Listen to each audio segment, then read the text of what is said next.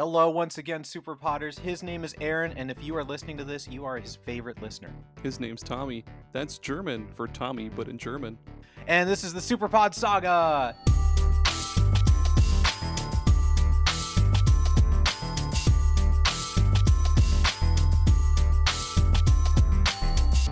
You really got me with that one. I was so confused.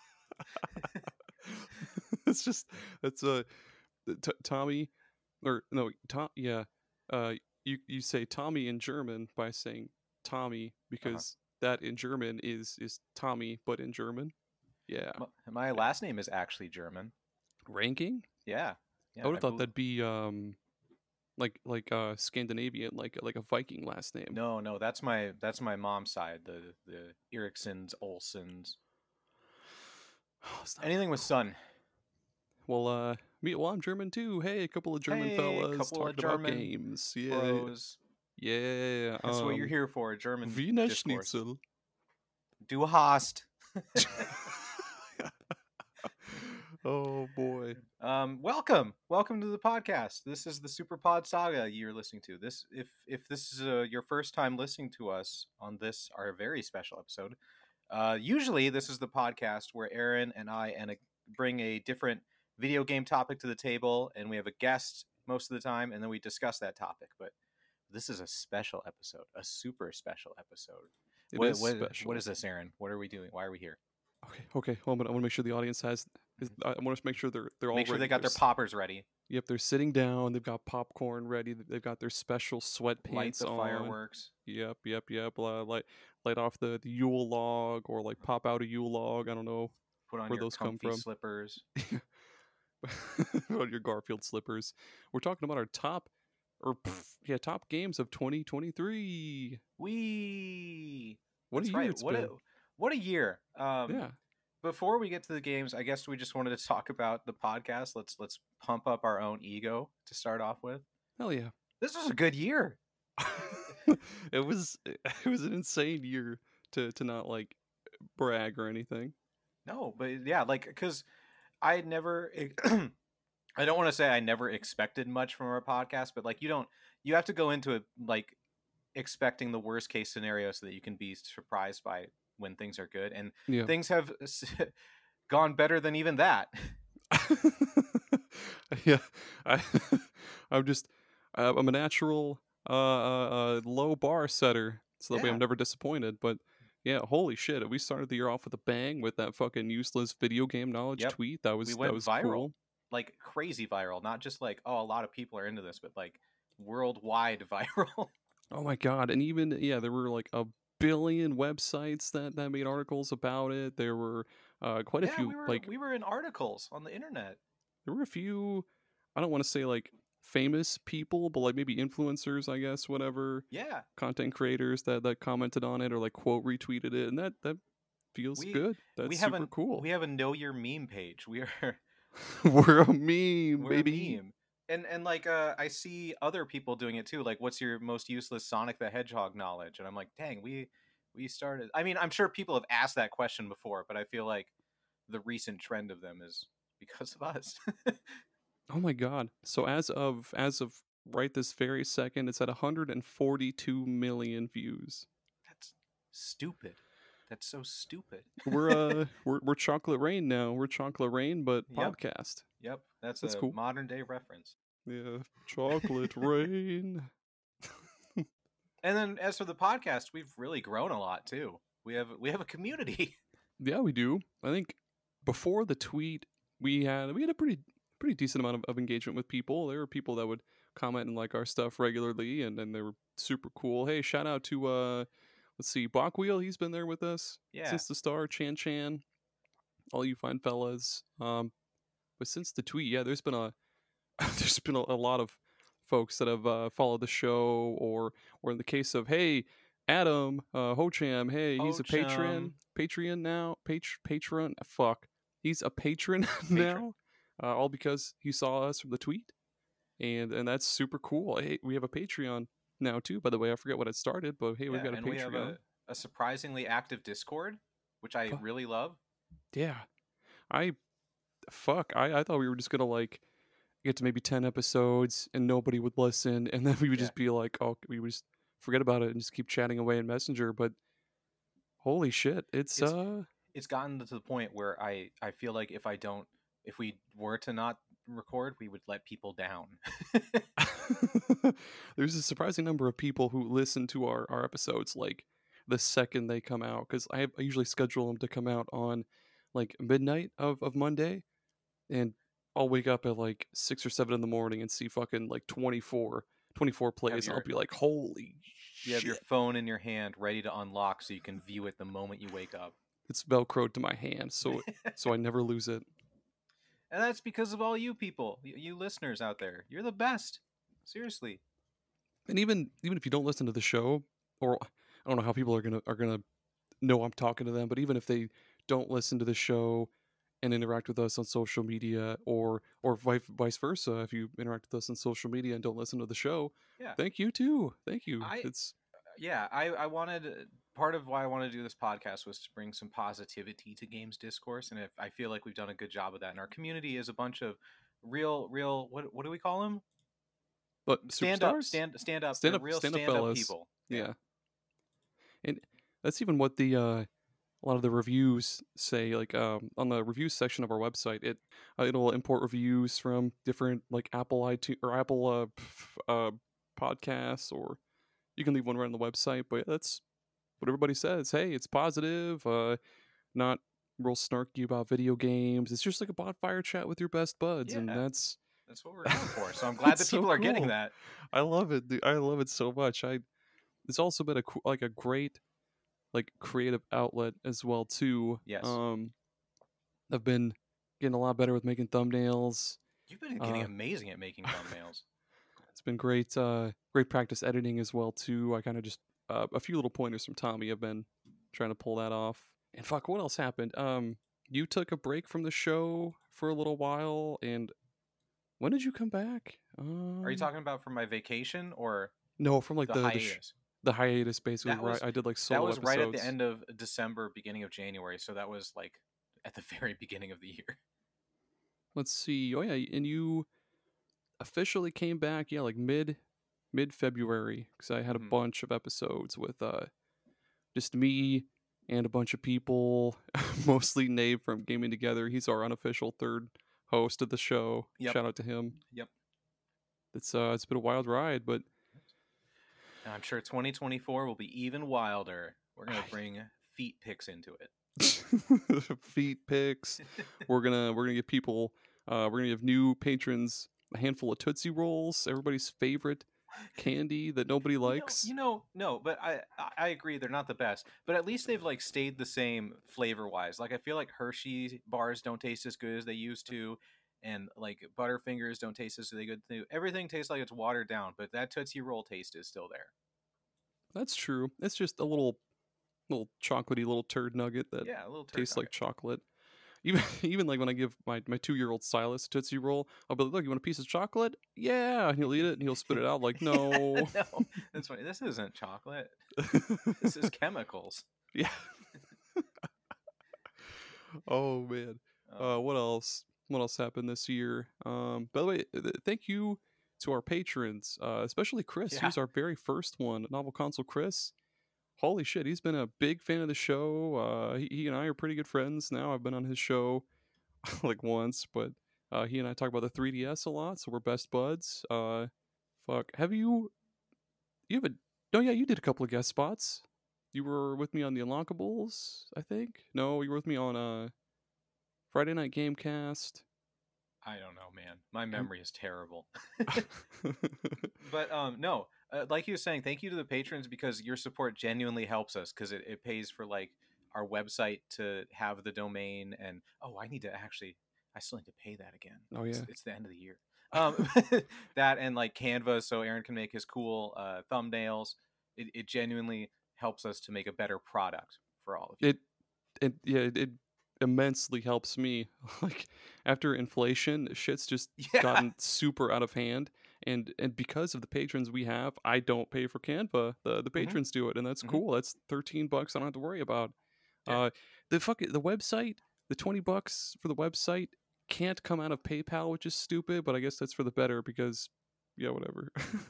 It would eat up all that the Nom, one nom, nom, nom, time. nom. Yeah. But yeah, thank you guys. You're the best. Keep Thank you, listening, everybody. please. I need Yeah. it. Video games, huh? Video games. Yeah, What? What a year. This one I don't think we even really need to do a Q&A because like there's a billion cajillion different posts that you'll see like everywhere, people talking about I their top agree. 10 games. Everybody's doing episodes about it, so And go. you all lived through it too. If you're listening to this, you lived through this year and played all the games. I survived 2023 and all I got was this lousy t-shirt. That's good. We need to make a official SuperPod Saga shirt like that. We do. I survived Super Pod Saga and all I got was this fucking Yes. t-shirt.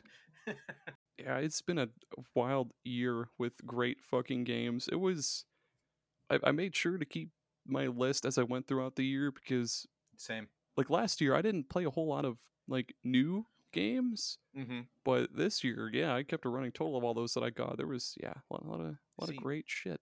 Yeah, last year for me was a big dry spell in the first half and then a bunch of bangers at the end. This year is just bangers all year long. There were so many games that I wanted to play and didn't have time for, which sucks, but at the same time that just speaks to how good this year was. Yeah, it'll keep your backlog good and backed up there for a little while. You're going to have to into call the next year. plumber. Yep. Call the plumber, unclog that backlog. Unclog Funny it. jokes from this guy. Great jokes. 5-star joke. So I guess should I just read off should I read off the games that I liked but didn't play enough of because there were too many other games? Yeah, you know what, actually now that I think about it, I've got a couple of those I can also throw in there. Not Here? necessarily like no, never mind. No, those are honorable mentions. Yeah, go ahead. Yeah, these are different than honorable mentions. This is a list of games that I like started playing and I liked, but I dropped because there were too many other games to play. Okay. Are you also including games that came out not in 2023? Yeah, games I played. Oh yeah, we should specify that. Okay. For our when we talk about our favorite games of the year, it can be from any time just because sometimes you don't play games the year that they came out, but they're still really good games. Okay, cool. Yeah, if we're doing that then for this section, I've got quite a few that I did like. Yep. I put like an hour into and then stopped. Yeah, we'll piggyback them. You go first. Okay, I'm just gonna list them off. Okay. This is the games I liked but didn't play enough of because there was too many games coming out in 2023. We've got Mass Effect 3, Hi-Fi Rush, Sea of Stars, Phoenix Wright, Ace Attorney, Star Wars Jedi Survivor, which I actually bought the physical disc of, so I really need to play it. BattleBit Remastered, Deep Rock Galactic, EA Sports PGA Tour, and Death Stranding. Those are all good games that I didn't have enough time to play and put them in my list. Okay. Here's Aaron's. Well, I guess I got this little Anbernic handheld emulator thing, so I thought like, dude, I'm gonna play so many retro games. I'm gonna just fuck around and beat like a million cajillion games. But I've played a couple of hours of Banjo-Kazooie, Wild Arms, just a shit ton of Neo Geo games, not for high score heroes. A little bit of the original Paper Mario. Yeah. What else? The Goemon games, fucking Bombermans here and there. That's pretty much it. Yeah. Good games, but maybe in 2024 we'll get around to them. Yeah, maybe. We'll see. I've played Death Stranding, a bit of Death Stranding for like the past 2 years, but never enough. How many monsters did you slam total in that game? Monsters? I avoid them like the plague. I'm like just the in drink. It for the deliveries. What? Oh, I'm an idiot. Me too. I should have said how many Monster Energy drinks did you slam in that? Yeah. At least one. By the way, you know who I've got one to add to the list. Okay. The finals just came out 2 days ago, so there's no way I could put it on my list, but I'm going to love this game and I'm going to play it deep into 2024. So look forward to me talking about the finals next year. We also didn't thank the guests that we've had throughout the year. I think last year we had like 2 guests. There was Grant. There was my brother-in-law Nova, who's also a loser. Okay, he's a loser too. Yeah, he's a loser. I think Bill from Gaming Together was our first like well, Grant's an actual podcaster too, I guess, but like Bill was our first like big guest, Yeah, I I guess. would agree with that. Yeah. Hey, thanks, Bill. Hey, thanks to all Thanks, of our Bill. other guests too. Like the Yes. recurring fellas like Thrak, again, Nave, Jerry, Super Ghost Radio, Jameson. Thank all you guys. Yeah, even if we didn't name you by name, I want to thank you because I know that it's not easy to guest on a podcast. I never have time for it. So for you to take the time to come onto our podcast and be as cool as you are, we really appreciate it. That's right. It's not easy being cheesy. No, but they do it. Yeah, and so do we. We so should we get to it? Should we talk about our honorable mentions? Yeah, let's not keep them waiting any longer. Let's get to this thing. Okay. I believe I started last year. So you Oh get yeah. to start this year. Okay, let's start up at number 10. What about the honorable mentions? Do you want to do those closer to number 1, or do you want to get them out of the way right now? I thought they'd go first because they didn't make the top 10. Okay, yeah, that's fine. Okay. Do we just rattle them off? Talk about them a little bit though. Okay. And like why they were good games but not good enough. Okay. My first honorable mention is Sea of Stars. It started great. I mean, there's a lot that I don't like about it. First off, the main characters suck. They don't do a whole lot at all with the two main characters. They're just bland fucking cardboard people that, like, honestly, you could switch their places in like any dialogue section and they would sound the exact same. There's literally no difference between the two other than in like combat, and it really fucking irks me. The other party members like Sarai, the what the fuck is his name? The kid with one eye, the chef guy. I forget his name. Oh, Garl. Yeah, Garl. Garl. What a name. Garl's cool. He at least has a fucking personality. Literally everybody else does, except for the two main characters. You don't have to say it one way or another, but I have a conspiracy theory from playing that game for 2 hours that he's a big bad guy, because he just seems like what kind of psychopath is like, oh, my friends are going to train, I will wait for them for 10 years. And then he just pops out of a bush when they're up on the path, like they've gone through this whole thing, and he's like, hey, I was just hanging out in this bush waiting for you. And he's like, yeah, I learned so many things while I waited this fucking 8 years for you guys. I learned how to cook, and like that's it. And they go to the all-knowing being thing where they're supposed to train, and Garl's like, I'm here too, and they're like, I mean, usually that's not allowed, but I guess you can. Yeah, he just says it so like weird. That too. He fucking says it like that too. He's like, well, you're not supposed to be here, but I'll allow it. So I think he's a bad guy. I got pretty far into the game, and I just stopped playing because other stuff came out. Yeah. And I mean, like the combat's cool. Yeah, it's a lot of basically a Mario RPG. There's a lot of the action commands. You time, I guess, blocks to not take damage. They have moves where you combine characters, like dual text from Chrono Trigger, and that's kind of cool. Each character kind of has their own little element. Like there's Moon Bitch, Sun Dude, Sarai's Poison. Other guy is Arcane and shit. And the music is great. It's super cool. I learned that it takes place roughly like 1,000 years prior to the game The Messenger, so that's cool. Oh, that is cool. Yeah, but I don't know, man. It just felt, I guess, slow in parts, and I just don't like. There's just not a lot of character development. It's just like the characters are who they are, and like that's it. Except for Garl, he's just like, I'm just a dude, and then he becomes like, oh, I'm actually like, kind of a god or some shit. I don't know. It's dumb. Yeah. Hey, Sea of Stars. Sea of Stars. Yep. My first honorable mention is Baba Is You. Ooh. This is a game that I played a few years ago on Switch, but I didn't get far enough into it. And this year I found out it was on mobile. So I played it and got much, much, much farther. And unfortunately, the farther stuff isn't as good as the beginning stuff. All the creativity, all the stuff you learn as you're going through the first areas is super amazing.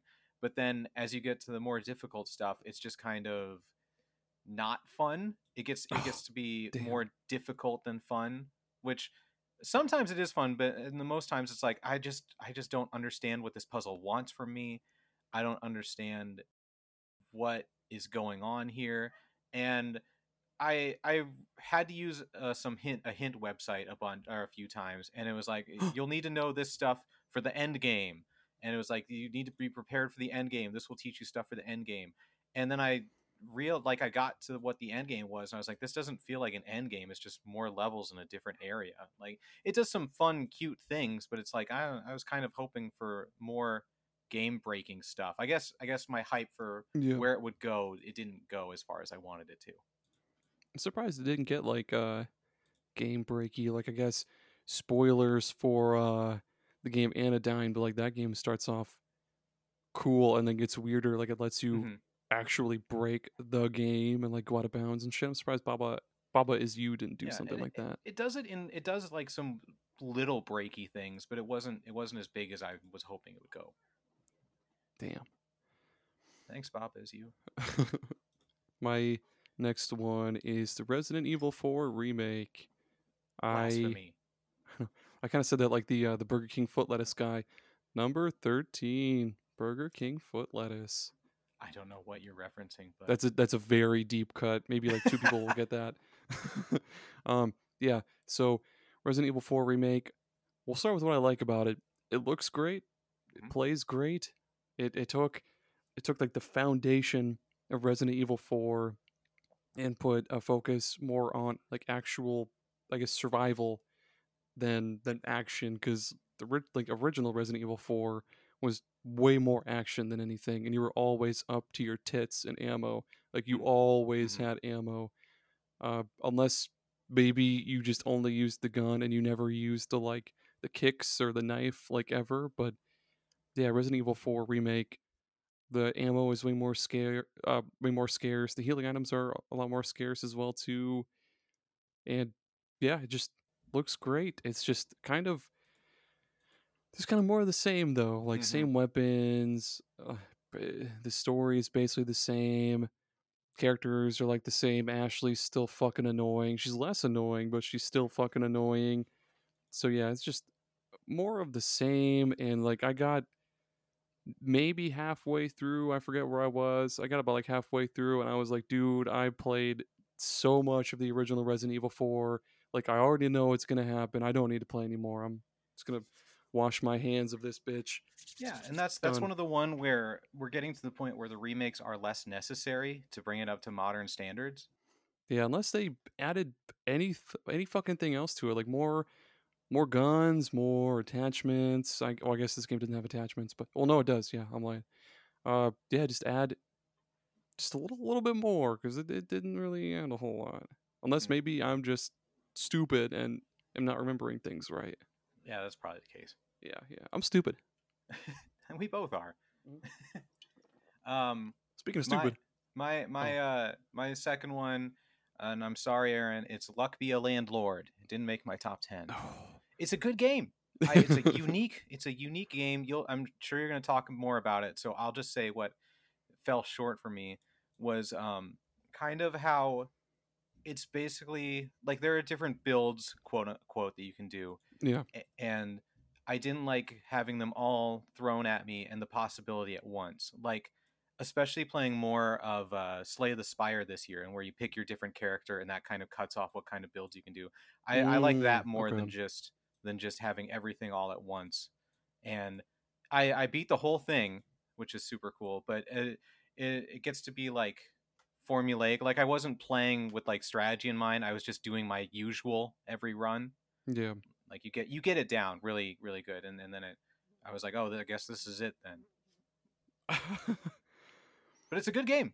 Yeah, I'll talk more about it later. Yeah, you'll Yeah, talk yeah, about it later. yeah. Okay. My next one is, I hate to say it, World of Horror. Oh, really? Um, Man, it's great. It is great, but like, so yeah. We'll start with what I like. I love the art style. It's Junji Ito esque. If anybody knows Junji Ito is, he's a horror manga guy. He's done Uzumaki, Kyo, other shit, but everything's yeah creepy and like spooky, and the combat is kind of fun. Um, what I don't like is sometimes it's just kind of a fucking slog, dude. It's a lot Mm. of just like, hey, pick a like you go to your apartment, you pick a mystery, okay. Uh, hey, go to the docks, and you go to the docks, and you hit X to investigate. And investigating is just like watching two characters walk for a few seconds, and then it'll say, "Hey, you found a knife. Oh, but it's got blood. What do you do?" It's like D&D Yeah. almost, or like one of those like question mark things in Slay the Spire where it's like so and Something so, could happen. yeah, and you have choices, and like D&D, you'll have little skill checks based on like your charisma or some shit, and that's cool, but I wish there was more to the investigation and Hmm. more to like the, I guess, like mystery solving than to just for the game to say go to the docks, and then you go to the docks and you hit X and then everything's done for you. Like that kind of sucks. Yeah. Um where it's a slog is that sometimes the combat fucking sucks. Sometimes it sucks. Sometimes it's great. Sometimes it sucks. It's basically like each action takes a certain amount of time to prepare. So if you're going to do a heavy attack, that takes the most amount of time. If you're going to dodge, it takes the most amount of time. If an enemy just keeps fucking wailing on you, and you're taking damage every single turn because you just want to do some fucking damage to the enemy, like there's not enough I guess shit on your like action bar. There's not enough, Mm. I guess, time in your action bar for you to prepare a dodge and then attack. No, no, no. You got to build up your stamina or some shit first. Fuck. Yeah, the combat just it pissed me off a lot sometimes. Otherwise, it's a great game. Yeah. I don't know how games get over that the text for a decision making, because in Slay the Spire, like you mentioned, when it comes to those question mark things, I'm not reading anything. I'm just reading the results and tapping what benefits me. Yeah, in a game like this though, it's mostly text. So like, give me more to do. Make Yeah. me actually like read shit and investigate to go solve different parts of the mystery. Because they're actually called mysteries. Like, let me solve the mystery. Don't fucking do it for me. Yeah. Man, I hate that. My last one. Um, I want to specify before I say this that it is a good game, but it fell short for me in a lot of ways. I'm not just saying this to be one of those weirdos that wants to create drama. This is, Yeah. I'll explain it further, I guess. But my last honorable mention is Legend of Zelda: Tears of the Kingdom. Okay. I loved exploring. I loved what story there was in there. I loved crafting and just running around and doing stuff. But the shrines really fell short for me. Because you have your new power to build stuff out of everything, which is super cool. And every, most of the shrines were just like, here's the puzzle, and then you look to the right and you're like, here's all the pieces to the puzzle. Oh yeah. There's no deeper thought that goes into it. Like there, just like as an example, there's a room where there's a bunch of balls, and the pressure plate, you need to get all the balls on there. So you could pick them up one by one, or you can look to the wall where there's a cart with two wheels already attached, two wheels on the ground, and a big sled. So you just build the sled and push them all onto the thing. You did it. You built the thing that was already there. Or there's another one where there's a pit of balls, and the key or whatever is in the bottom, and above the pit is a spinning thing, and then next to the wall is a bunch of slabs. So you attach the slabs to the spinning thing, and it kicks them all out. You did it. You solved it. It's just like that on repeat. It's just they give you the pieces, and there's no Yeah. problem solving. There's no thought that gets put into it. And that the shrines were my favorite part of Breath of the Wild, so that's why that affected me so much. Um, and then the storytelling, it's so weird that like the best parts of the story are discovered by going to the dragon tiers throughout the kingdom, and it's Mhm. story parts in the past. Like there's definitely a story that happens during the game, but it's so drawn out and it just feels so detached. Like after it came out, the developers like, yeah, we came up with all the gameplay stuff and then made sure it was fun, and then we made a story for the game. And you can tell because it just feels like the story is just shoved in there all over the place, and it just felt really light. And yeah, but otherwise it's a good game. Just fell short in a lot of ways for me. Damn. Yeah. I understand that. Well, I'll talk more about that later too. Ooh. That's it for my honorable mentions though. I only Same, had three. same. Okay. So Okay. now we get to the big boys. Okay. Do you want me to start again? Yeah, you start. Okay. Number 10. Luck Be a Landlord. Hey. Yeah, Luck Be a Landlord was the first brand new game of 2023 that I bought when it came out on Steam. Lots of easy achievements. It's just a fun game to just mindlessly fucking Hmm. chug away at when my brain hurts from a day of dealing with stupid assholes at work. I sometimes I just want to play a game where I can just shut my brain off, and the Yep. Luck Be a Landlord is kind of that. It's a little bit of that, and there's also a little bit of strategy, kind of in like the earlier parts of the game, though. Um, yeah, it's just you. What is it? So you get a new apartment, and your apartment comes with a slot machine, and your landlord's like, use that to pay your rent. So you spin the reels, you get coins, and you pick a symbol to add to your reels, and you basically just keep doing that. And of course, I think it's like every what 3 or 5 spins, your rent goes up. Hmm. Hmm. Um, and so yeah, you gotta start thinking of like, oh, okay, should I add more pearls, or is that gonna take up a shit ton of space? Should I add more flowers? Add some bees, a bear, a beehive, all this other shit. Baby's my favorite. Baby? Oh, Baby. The baby eats presents. It eats bubbles and pinatas. and pinatas, which makes candy. Oh That yeah, and it eats the candy. yeah. And one of my favorite combos was the geologist breaking open geodes and then having the old Yep. lady Yep. who either eats the gems or gives them a permanent like +1 boost Hmm. if they're Hmm. adjacent or whatever. That's really Yep. cool. But yeah, like you said, it just kind of becomes a little bit of the same as you go along. They kind of add something cool with the essences, but They that's do. pretty much it. Like I wish they would add some unlockable symbols or like unlockable relics or items that kind of help you to break the game a little bit more. But Hmm. yeah, I like the game. I try to recommend it to as many people as I can. I managed to get you, Tommy, to play. I'm You glad that did. you liked it for the most part. But yeah, I like being a landlord. I think it might be the only game I know of where you can actually kill your landlord. I mean, no, I don't think you can in Grand Theft Auto. Grand No, Theft Auto and Luck Be a Landlord. Two peas in a pod. 2 peas in a landlord killing low income housing pod. Was that all you had to say for that one? Yeah. Okay. Low income housing. Low income housing. My number 10. In the same vein as killing a landlord, it's Monster Hunter Now, Oh, the first Monster Hunter game I've really played.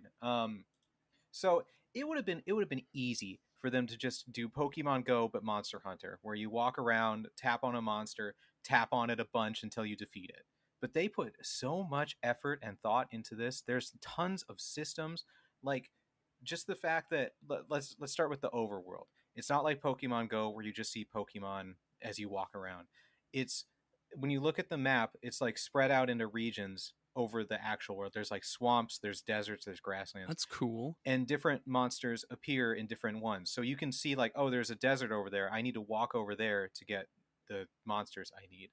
And like Pokemon Go, they randomly appear. But in Monster Hunter Now, you can see exactly where every monster is because that's how Monster Hunter works, right? You say what monster you want to slay and you go and slay it. So that's Yeah, how they put it in here. There's the Diablos. I need to go over there and get it. Um, the combat is nuts. Like Pokemon Go is just tap tap tap tap tap. In Monster Hunter Now, they have 8 or so different weapons that all control completely differently. I was a sword and shield guy where you tap and hold the screen to do different combos, and you can swipe back to dodge, and that goes into different combos. There's a bow and arrow, which actually uses the phone's motion if you want to, so you can that's aim it cool. around like that. And there's tons and tons of weapons and armor that you have to, defeat the monsters to collect resources, to upgrade, to get better weapons and armor, to kill stronger monsters. It does that whole thing. And I just can't believe they nailed that in a phone game. Yeah. Um, the reason it's down so far on my list is because the grinding is completely unreasonable. I stopped playing because I went an entire one full calendar month without even upgrading any of my weapons a single in amount God because damn. the drop rates are insanely low. So it just wasn't fun. I got to like it's fun for the first while when you're actually grinding and upgrading things, but it gets to a point where it's a brick wall. It's 7 brick walls in a row. That sounds like Pokemon Go. Yeah. Yeah, that sucks. Is that it for it? That's it. That's it. Okay, number 9, Etrian Odyssey HD. Yay! High definition.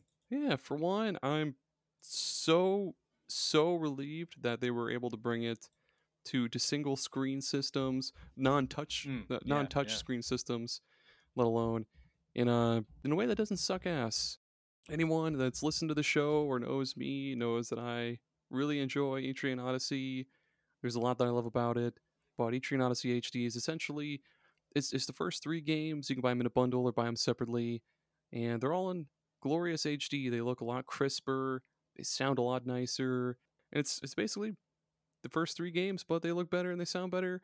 Fuck. In the map, so in the original games, you would draw the map as you explore dungeons on your or on the touch screen on the bottom with your stylus and drag and drop icons and draw walls and shit like that. Put stairs here, stairs there. Um, in the HD versions, it's what you can toggle between. You can toggle between map mode and exploration mode by hitting a button, and then you like hold right trigger or left trigger, then use the right stick to draw walls and stuff. So it makes sense. It's not counterintuitive and stupid. You do the same fucking thing if you want to place an icon down. You just switch from drawing mode to like icons. You just move your right stick over to an icon you want, and then just use the right stick, put it somewhere. Yeah, it doesn't suck. It's pretty cool. I'm excited to see if they make any more Etrian Odyssey games for Switch or other systems for that matter. But yeah, it's They should make more. I want to see you happy. please do. Like there's other games out there that are like Etrian Odyssey, but they're just not the same. Like there's these ones I think they're called like Coven of Refrain or some shit like that. They're made by NIS, who makes the Disgaea series, and like they're all right. It's not the same. It's not the same. Not the same. That's it. That's it. That's it. Number 9 for me. Fire Emblem: The Blazing Blade for Game Boy Advance. Nice. I played this way earlier in the year. The only other Fire Emblem game I'd played before was Three Houses, and when I played that, I was way more into the Hogwarts school stuff than I was the battling. And I just downloaded the Fire Emblem because I was like, let's see what the earliest Fire Emblem was. I was expecting it to be like the most basic Fire Emblem thing with like minimal tactics, minimal strategy, minimal story, and it blew me away with how much was actually in this from the get-go. I know there were earlier ones in Japan, but this was the first one in America. And the tactics and the strategy and the battles are all so unique. I was stunned that like I thought it was just going to be like, here's your 5 guys on the field, here's their 5 guys, go fight. But there's like here's your 5 guys burgers and fries. here's your 5 guys burgers and fries. There's their Taco Johns. But like each battle map is unique and has its own difficult sections, its own strategy. Like you could be like, I want to go this way, or I can try and go this way, which is more difficult. You can go into towns and talk to people, and they'll give you hints about the battle area, or you'll find people to just join you. The story is like deep and complex. It switches main characters, and you have to. It's such a cool thing that I didn't even know existed. I loved playing through it. I didn't get all the way through it because I got kind of burnt out because I played it too much too fast. But just far more strategy, far more story, far more awesome characters than you would ever expect. And I just was very blown away by how good it was. I'm so surprised you didn't play this when we were in high school, because I remember I had the Sacred Stones on GBA back in the day, and I think I remember trading with remember Ron? Yeah, of course. Yeah, I traded games with him. I forget what the hell he gave me. He said he really loved that game. I'm surprised we never traded GBA games. You would, yeah, I bet you would have loved Fire Emblem back in the day. I had Advance Wars on the. Oh, okay. I was an Advance Wars boy. You had a taste, like little snifferoo of it. Yeah. I completely misunderstood Advance Wars though, so I probably would have completely misunderstood Fire Emblem too. I misunderstood Fire Emblem back in the day. Yeah, we weren't mature enough. No, mature, as they would say in the Reba TV series. Shout out to Reba. Can't spell fireball without Reba. If you want to be a guest on the show, Reba, you're more than welcome. please DM me, Reba. Number 8 for old AA Ron is Hi-Fi Rush. Yeah. Yeah, what a fucking surprise that was. Right? It's like, yeah, no rumors about it. I didn't hear anything at all about it until it was just shadow dropped that one day. They're like, hey, it's on Game Pass. It's Xbox exclusive. Tango Gameworks. It's a rhythm hack and slash, and that's super fucking rad. Basically, it just plays like, say, Bayonetta, Devil May Cry, God of War, but you gotta follow the rhythm to do the most damage and get the most out of all of your attacks. Just oozes style, just absolutely excretes style with the, like, I guess, cell shaded, like, comic booky visuals, and um the characters are sometimes, I mean, they are goofy and funny. Sometimes they get a little bit annoying though, because it's just like, dude, just shut, like, Chai, please shut the fuck up. Like, just go to the thing. Fuck's sakes, dude. Enough of the snark. But yeah, it looks so great, plays so great, sounds so great. The boss battles get really unique because, like, there's that one Mhm. guy, the professor guy, where your your objective is basically just to uh drain his department's budget, basically. So you just keep breaking his robots, breaking all of his shit, and once his budget is depleted, he comes out and fights you. But he doesn't fight because he's a fucking nerd, and you just destroy him. Nerd. Yep. And yeah, just such a great game, dude. I definitely one of the best Xbox exclusives that we've had in a Yeah. while, for sure. It's awesome. I want to like that game so much, but I am just so broken when it comes to beat 'em ups. Yeah. They just don't work in my brain or my thumbs. I see the combos and then I unlock more combos and I'm like, I've already forgotten the first combos you taught me. How am I gonna? And then having to do it in time with the music, Yeah. it adds another Forget layer about that it. I just can't get through. Yeah, I guess, like, I've been playing, I guess, these kinds of games for a long time. In high Hmm. school, I played through the entire Devil May Cry trilogy. Back when it was a trilogy, I played Devil May Cry 3 like a bajillion times over. So this one, for the most part, clicked with me. I haven't beaten the game though, unfortunately. I stopped like pretty close to the end. But yeah, I've played enough to say it's great. Like, Yeah, I've beaten maybe like 85% of the game. yeah, good game. That's it. Number 10, 9, 8. 8 for me. Metal Gear Acid. Oh shit. You remember? Remember, Aaron? I played Metal Gear Acid this year. The fucking nonsensical time turn based. Yeah. They took Metal Gear Solid and turned it into a turn-based card deck builder, and they did it in the stupidest, craziest way possible. It's something, and I love it. I hate it, and I love it so much. I'm not even gonna try to explain how it works because it's far more complex than you could ever imagine it to be. Because there's time. Each card adds time to your turn, and then you don't get to take your next turn until your time hits 0. And you can only play like 3 cards per turn. I want to say maybe 2. There's no like mana cost or whatever. It's just you play a card and it adds time to your timer. Could you imagine mana in Metal Gear Solid? Like, Yeah, that's been a thing the whole time, and the entire series has just been made canon with Metal yeah, Gear Acid. yeah. Like and like usual, there's a story with cutscenes that are just off the wall and nonsensical, and I had no idea what was going on. At one point, there was 2 Solid Snakes talking to each other, but one of them is the real one, but they both think they're the real one. It's great. It's great. It's just such a unique thing that I don't know how it even came into existence. And I wanted to beat it so that I could play Metal Gear Acid 2, but it gets really difficult. And the mechanics are so much to overcome. It keeps adding mechanics is the thing too. It keeps adding God mechanics on damn top of it. mechanics. Like where I left off was, oh my gosh, I was in a building. It's a 2-floor building, and throughout the building are soldiers wearing red hats and green hats and blue hats. And so if you wear that same colored hat, they would think that you're one of them. Well, it would increase the odds that they would think you're one of them. It's not guaranteed. But it's a card game. So you have to put those cards into your deck and hope that it comes up into your hand when you're entering a room with one of those guys. Oh, So I just killed them all. God. And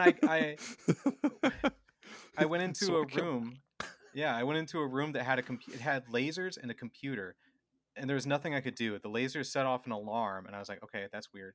I went all the way to the end of the building, and there was an explodable wall, and I blew it up, went inside, and there was an elevator that I couldn't interact with, and I was like, okay, this is strange.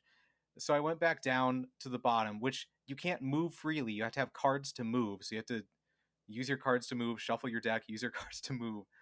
And I got to the first floor, and there was one guy that I missed down in one random room. I killed him, and then it let me do all that other stuff with the computer and the elevator.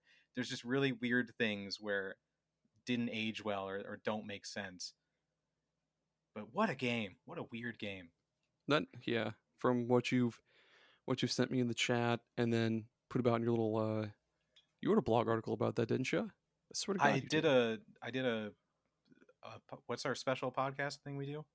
The special side quest. Oh, side quest. Yeah, that's right. That's side what it was. quest. Yeah. I lost my mind. Was screaming in my car. Road raging at people. Oh man. Number 7. Ad break. Oh, ad break. Ad break. Okay, we'll be right back. We'll be right back.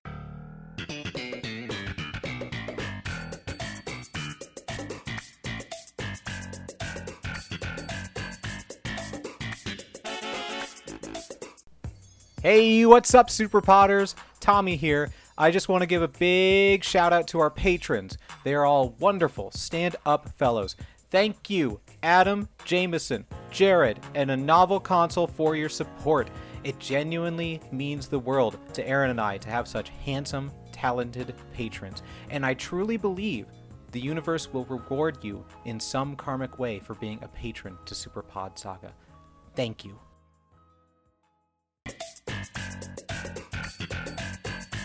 If you're a fan of coffee and you're looking for something different, I think we've got just the thing for you. That's Bones Coffee. Bones Coffee is not your usual coffee company. Of course, it's all sugar-free, gluten-free, all that stuff because it's just coffee, nothing added to it. But they roast each batch of coffee beans to your order, and they've got just a bazillion different flavors to choose from. They've got your usual French vanilla, salted caramel, they've got Irish cream, of course they've got decaf, single origin coffees like Kenya, Guatemala, stuff like that, even what they call high voltage, which is extra strength, extra caffeine, but they have all sorts of other awesome kind of out of the box flavors. They've got ones like cotton candy, maple bacon, and even mint chocolate chip ice cream. And they're always coming up with new crossover flavors, like they've done a bunch for Nightmare Before Christmas, Indiana Jones, even Spider-Man, of all things. And they're also coming up with new seasonal flavors all the time. If this sounds right up your alley, feel free to use the link in our episode description and use coupon code SUPERPODSAGA at checkout to get 20% off your order. That's SUPERPODSAGA at checkout to get 20% off your order. And if you're not just in the market for coffee, you can also get some sweet mugs. They've got lots of cool shirts. They've got all sorts of different brewing equipment like French presses, stuff like that. Just head on over to bonescoffee.com, or again, use the link in our episode description and get 20% off. Get yourself a new interesting flavor and spice up your morning routine with Bones Coffee. I really hope you enjoy. I'm a really big fan of it, and I hope you find one that really hooks you. Thank you so much for listening. Have a good one. Hey there, Super Potters. You may be wondering how Aaron and I, bumbling idiots that we are, managed to record, edit, and distribute our world-class podcast, The Super Pod Saga. The answer, dear listeners, is Zencastr. Let me tell you more. It is so easy to record a podcast with Zencastr. Log in using your browser and start recording a high-quality podcast right away. Record studio-quality sound and up to 4K video with your guests. Feel a sense of zen, knowing Zencastr's multi-layered backups ensure you always have your recordings in the highest quality, even if the connection is unstable. It's an all-in-one service! If you have thought about podcasting before and realized that you need a lot of different tools and services, those days are over. With Zencastr's all-in-one podcasting platform, you can create your podcast all in one place and distribute it to Spotify, Apple, and other major destinations. Go to zencastr.com/pricing and use my code SuperPodSaga and you'll get 30% off your first month of any Zencastr paid plan. I want you to have the same easy experiences I do for all my podcasting and content needs. It's time to share your story.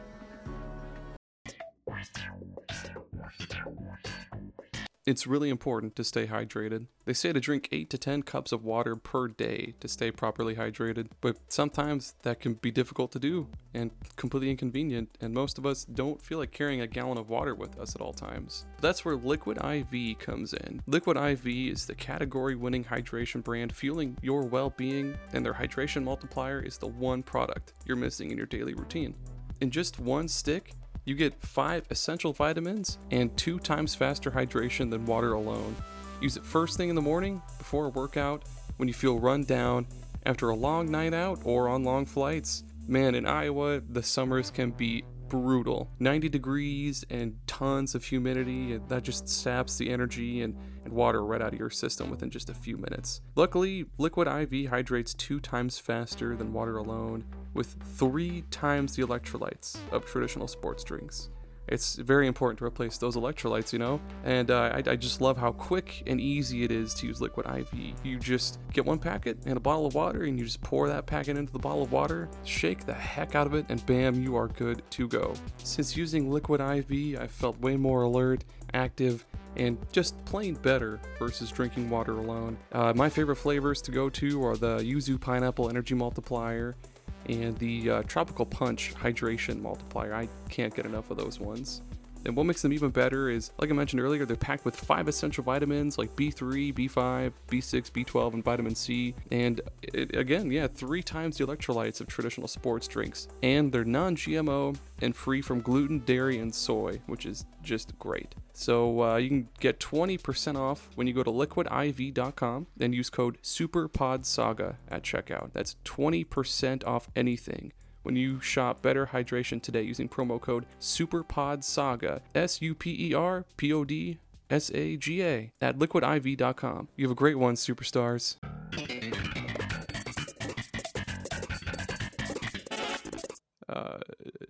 Did you want to do one of your ideas? Yes. Okay, go for it. Hey, Aaron.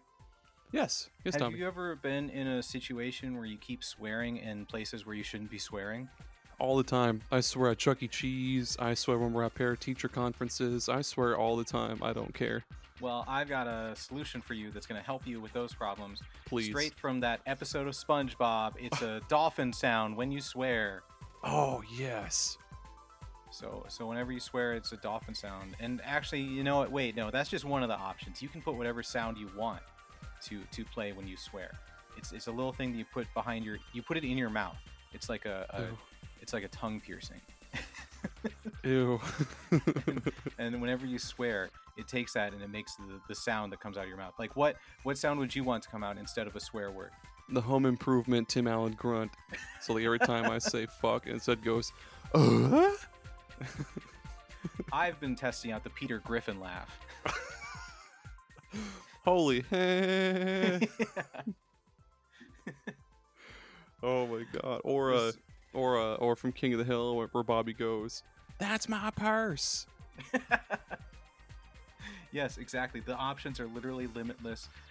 Use whatever copyrighted material you want. They can't come after you. And just like that episode of SpongeBob, those are sentence enhancers. They'll spice up any kind of conversation, no matter where you are. People will be like, "Hey, remember Aaron from accounting? Like he has home improvement grunt sounds whenever he says shit, or when he says fuck, it makes Mario and Luigi let's go sound." Go talk to him, try it out.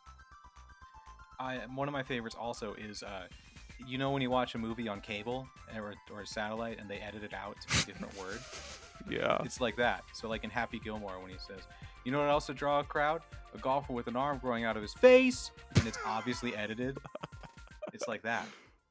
Or like when your boss, or no, not when your boss, when you get like a collect call, it'll be like, you, here is a collect call from your mother. Yeah. It's like- yeah, It's, just like it's a that. really great product. It'll save you money. It'll save you friendships. It might not save you time because you'll be adding way more, Mhm. way longer, I guess, words and more syllables. Thanks. Thanks.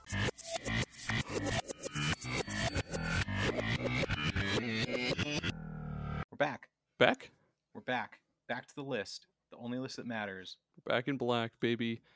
Number 7, Diablo 4. Ah, the fourth Diablo. Yes, fourth Diablo coming in at number 7. Hey, so yeah, it's way better than Diablo 3. Diablo 4 is way fucking more challenging. It's much harder. It puts a lot more emphasis on like how you build your character. Or I guess, how do I put this? Uh, The way you build your character really, really matters because yeah, the game's harder. Enemies do a lot more damage, all that shit. Um, there's also way more ways to build your characters, and it just feels a lot better than 3. Because so in Diablo 3, it was like each character has these skills. There are, you'll always have those skills. There are not other skills that you can get. There's just 6 skills that you have, but you can alter them with runes. So my favorite fucking example is the Witch Doctor. His first skill, his like basic attack, it starts off as like a blow dart, but then you can change it to him throwing a jar of spiders, Oh, him nice. doing other shit. But yeah, in Diablo 4, each character has just what 3, 4, 5 different play styles. Like the sorcerer, you can be like a chain lightning sorcerer that can stun enemies and take out groups, like just hordes of enemies with chain lightning. Um, there's the frost sorcerer or wizard or whatever. You can be like a fire wizard that just deals massive amounts of damage over time. And there's other characters too. I've just played the most with the sorcerer.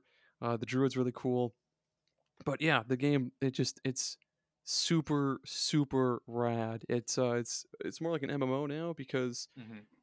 again, unlike Diablo 3 where you just play the game over and over. I'm talking about the story. I mean, we play through the story over and over and over, and that's literally all there is to the game. You're just playing through the story again and again and again. Diablo 4 has you. What is it? You once you beat the story, you unlock all the post game shit, and it's just this. Well, I guess the whole game is just this big open world, so you can go whatever and do whatever. Like there's lots of side quests. There's what are called strongholds, which are these like areas of the map that have been taken over by bad guys, and you just go beat them up and take that area over. There's all sorts of cool shit that you can do. But yeah, then there's the post game shit, and that's all the good shit. Hmm. Um, so yeah, it's a great game. What I don't like about it, they're fucking constantly nerfing the best characters. Like this, my fire sorcerer was really good there for a little bit. They nerfed him into the ground, and I stopped playing. And they keep changing shit, and there's a lot of things that do need to be fixed. Like for one, I don't want my entire fucking inventory to be riddled with gems. I don't want to have to go back to my fucking my chest and deposit my gems after every fucking mission or whatever. Like just put them in a separate pouch somewhere. Do something Yeah. with them. Throw them on the Yeah. ground. I don't give a goddamn. But Diablo 4. Diablo 4. Yeah. Good, good. 10, 9, 8, 7. I don't know why I don't have my list numbered. I just have them like Just in a row. just listen to me. You should be on number 7. I know, but I forget because I'm so enthralled by what you say that I forget the stuff that doesn't matter. I'll I'll shout it before you do yours. I'll be like 7. Okay, okay. Number 7, and this is a game that I literally just move. I'm still moving my list around because I'm uncertain about things. Before you do that, here's another sitcom reference for you. I'll shout them out. Like when Betty White was in that '70s show, and when she's this old, she's Eric's grandmother, and she's shouting at her husband, Eric's grandfather. She's like, "Bert!" I don't want to shout louder than that and wake up my 2-year-old, but uh, I'll shout at you like Betty White. That That's sounds like okay. stupid reference. Just I go. appreciate that. No, I Stupid. appreciate it. I appreciate it. Okay. Number 7. number 7 is Starfield. Yeah, Um, I was hoping this would be on there. yeah, it is. It man, this game has moved up and down my top 10 list so much as I've been playing it.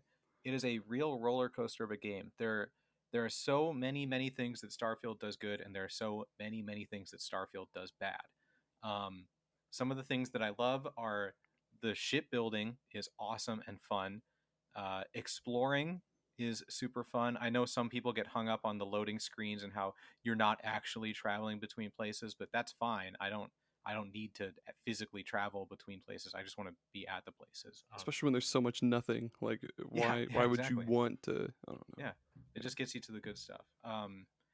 The what else is good? There's I like the characters in your crew. I like the story overall. Some of the side missions are super duper fun. I've just wanted a big space game like this where you can just go around and do space stuff for a long time, and so it was nice to have that. Um, Space stuff. yeah, unfortunately, it falls short in a bunch of things. The quests can be extremely hit or miss. Like for one of the side quests, you have to go to this place called the Red Mile, and it's built up like, oh, you don't want to go to the Red Mile. It's a really low down place. Yeah, like the And you Green get Mile. there, yeah, exactly, exactly. You get there, and it's like a casino, and they're like, oh, you want to talk to our leader? You got to run the Red Mile. And you're like, what's the Red Mile? And they're like, it's this gauntlet. You have to go out into the wilderness and run, press the button on the radio tower, and run back. No one survives. And I'm like, okay. And you go out there and you run up this hill, and there's one type of monster throughout it that you kill like six of on your way up, and then you kill them on your way back down, and that's it. That was the whole Red Mile. Man, And it's just things like that, or there'll be like a in the main, grueling. yeah, there's a main story mission where you have this device that transports you between realities. It's kind of like that mission in Titanfall where you go back and forth through time. Jesus. And it's like that, and Ika. it's super cool. It's Yeah. really cool to bounce back and forth between these two realities. And then there's one where you just go to the place and talk to the person, and you go walk into the cave and you get the thing, and they're back to back. It's like just such whiplash when playing this game. Um, but the things it does good, it does better than any other game that has existed. Like there's no other game like this.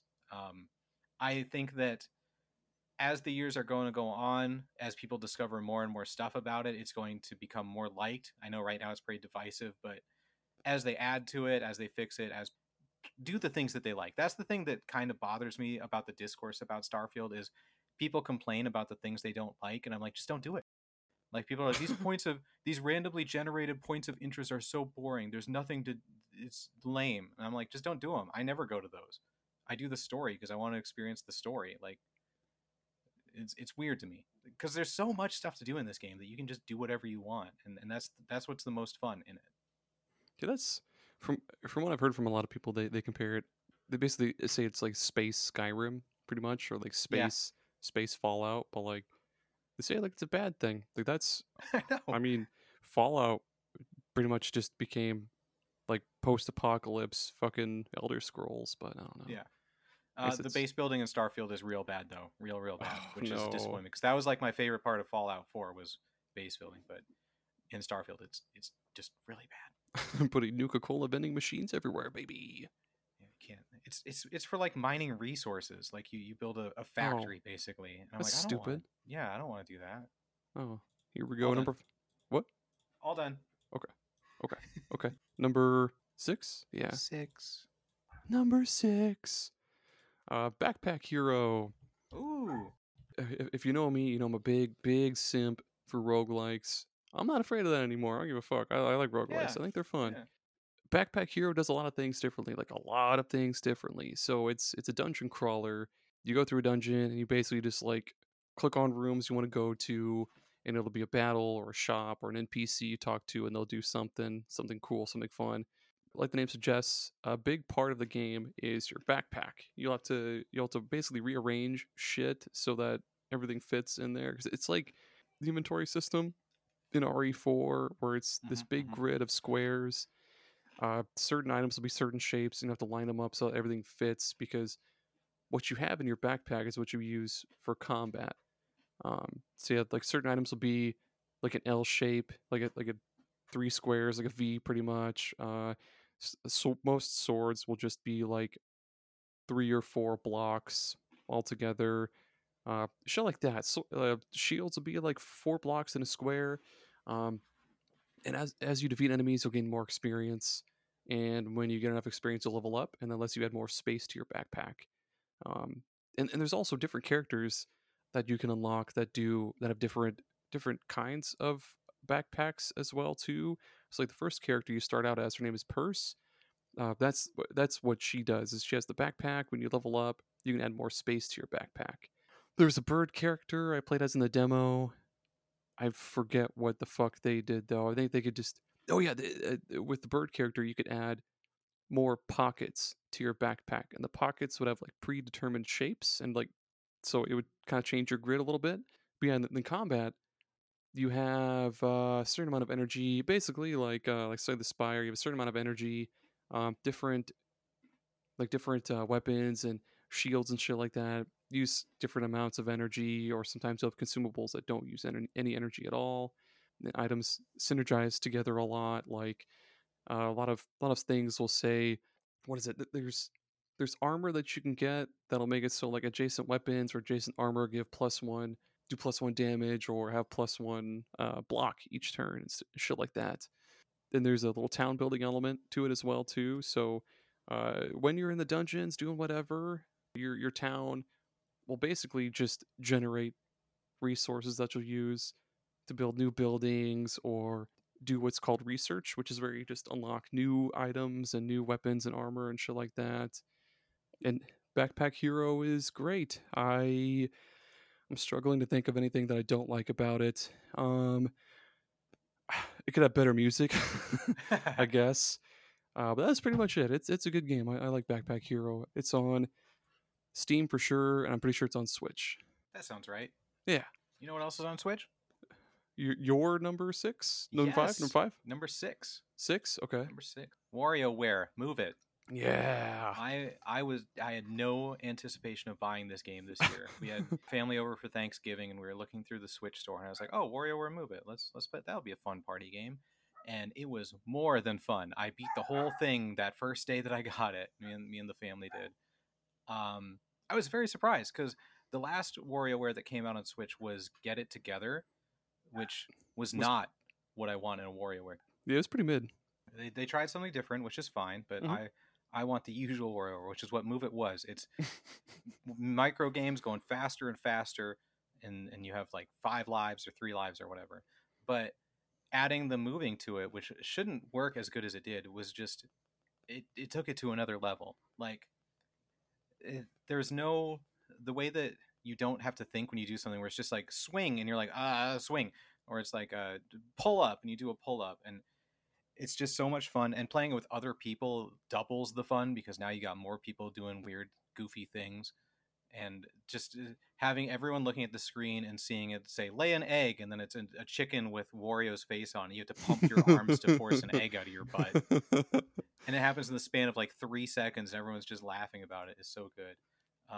But they did more than just made it the basic WarioWare again. They have different multiplayer modes. Like one of them is kind of like a Mario Party Lite, where there's a board and you spin dice to go around and play micro games after to get points. It's not near. It's just like a plain old board thing. But then it's got another one where like it has modifiers to when you do the micro game, and then everyone votes on how good they did.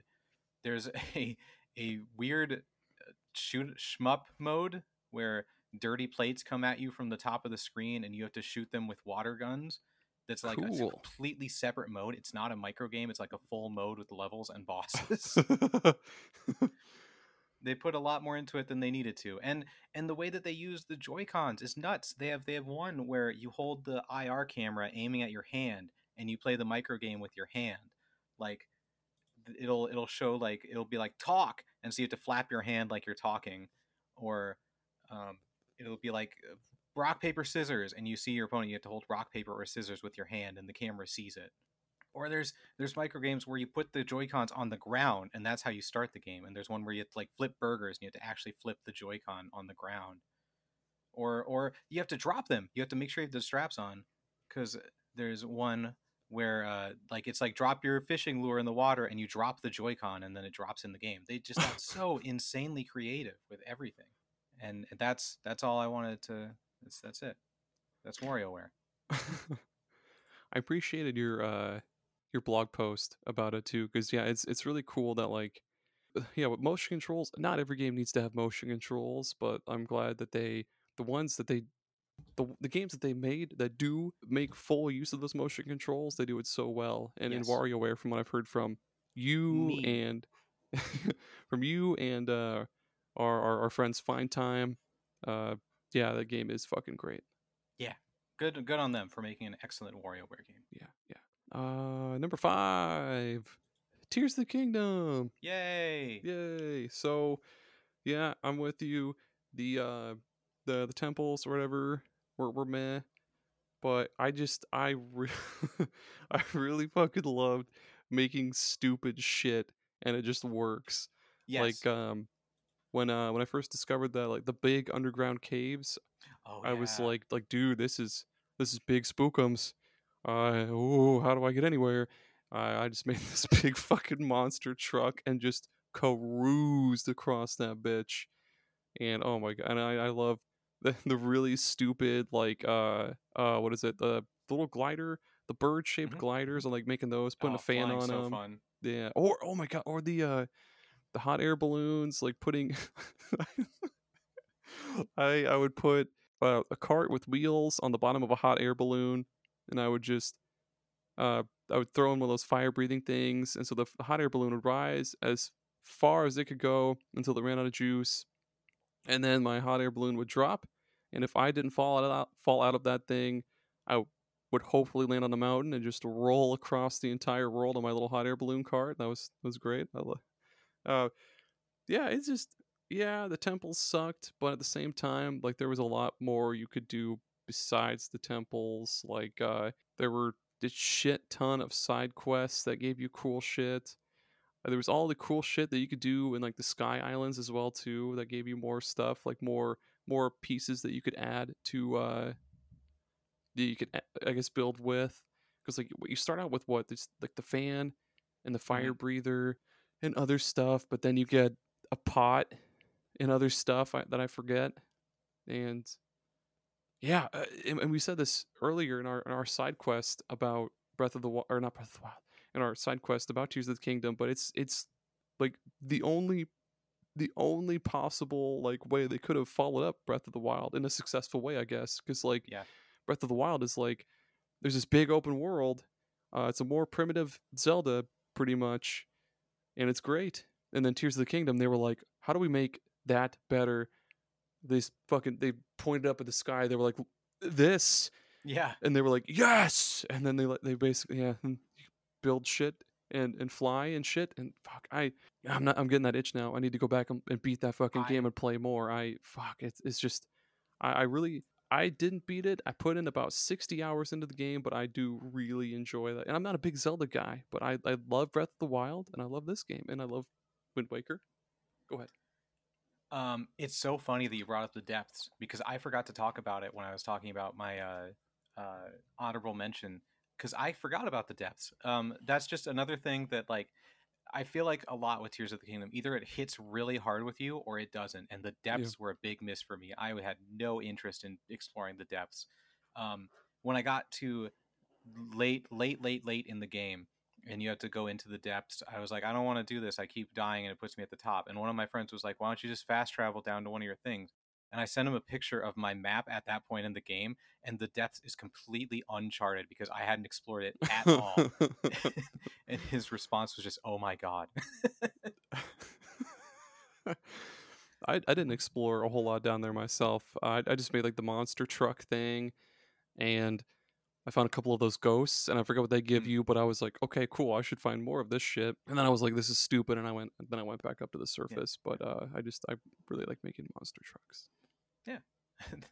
What better place to make monster trucks than The Legend of Zelda? Exactly. Sunday. Number 5, Tommy. Number 5 for me is Cinco. Marvel's Midnight Suns, Oh which yes. really climbed up my list as I was thinking about these top 10 lists. But it does so much right in cool ways that you wouldn't expect because it's by the developers of XCOM. So you immediately think like, okay, tactical, grid based, cover based, odds percentages with Mhm. shooting guns. It is nothing like that. They completely did everything from the ground up on its own, and it is far better for that. Like, you play as superheroes. They're not going to miss their shots. You hit everything you do, and there's no grids. They can move around freely. There's no cover mechanic because Iron Man doesn't need to duck behind cover to face goons. And it's card based too. It's cards. You attack with cards. You move with cards, or you don't move with cards, but you attack with cards. Every character is so insanely unique that they're so fun to play as and mix and match their abilities. Like Spider-Man leaps around the stage, ties people down with his webbing. He's just this rapid little moving guy. Um, Nice. Magic opens portals, so you can use portals to reposition your allies or reposition the enemies. You can just drop them off a cliff if you want to, open a portal behind them. Captain Marvel gains shield, and as she gains shield and takes armor when it gets enough, she like goes Super Saiyan and just destroys everyone. There's so many different strategies with each individual character, and they made an overworld that they didn't need to, like the home base area of like the castle or the whatever it's called. Oh, the It's Abbey or whatever. the Abbey, yeah, thank you. Yeah. It's a huge open world with tons of stuff to explore and secrets to find, and you just get into a really cool cycle of going into combat, coming back, and opening your loot boxes of cards. You can go into training to make people stronger. You can just go on fun little dates with your people and have Spider-Man and Tony Stark go look at the stars. And it's just so in depth and also unique. The only issue I have is the game is so damn long. It is so long. I played like 40 hours and I don't even know if I was halfway done with it. Oh It's a God. long game, and it gets to be grindy on you. Like, after I'd gotten used to the characters and stuff, you unlock better and higher quality cards, and it changes how you do the combat because they're better. And I was like, man, I'm this is a lot to do for multiple characters and keeping track of everything, and while still exploring the overworld to go through cutscenes. It just gets to be too much. They had a great thing and they just made it too big. God, that sucks. I hope they get another shot at it, because if they make a sequel and round out those edges, it would be something really special. So they just cut it in half, basically. Like Yeah, make yeah, the story essentially. half as long. Yeah, that does make sense. Yeah, like strategy RPGs. I can't think of any other ones that go even past 40 hours. I know like most Hmm. Fire Emblems are like maybe like 30 hours or something like that. Fuck. Steam World Heist, one of my favorite games ever made, is only like maybe 15 hours long. Short Yeah, and sweet. Uh, I don't know why they made it so long. I mean, yeah. it was probably to they have a season pass and skins and stuff that you can buy for Gross. money, which does not need to be in that kind of Nope. game. Doesn't need to be there. Whatever. Number 4. Yeah, number 4. Evolings. Oh Ooh. boy. Shit. So again, roguelike. I'm not afraid of it. No shame. Evolings is like if Pokemon and Darkest Dungeon and Slay the Spire got together, banged a bunch, and then spat out a kid. So fuck. So you start off. It has you pick one of 3 Evolings, and when you first start the game, though, they're you're the ones you can pick. You're limited to like 3. So it's either Slime, Peppermint, or Sparkle.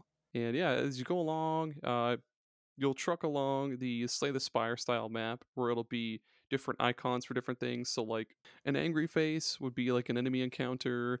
There's a money icon for a shop, of course. There's question marks for like random things. Like there are these cool little like well, I guess not cool, but there are these like little quick time things that can sometimes happen on those tiles.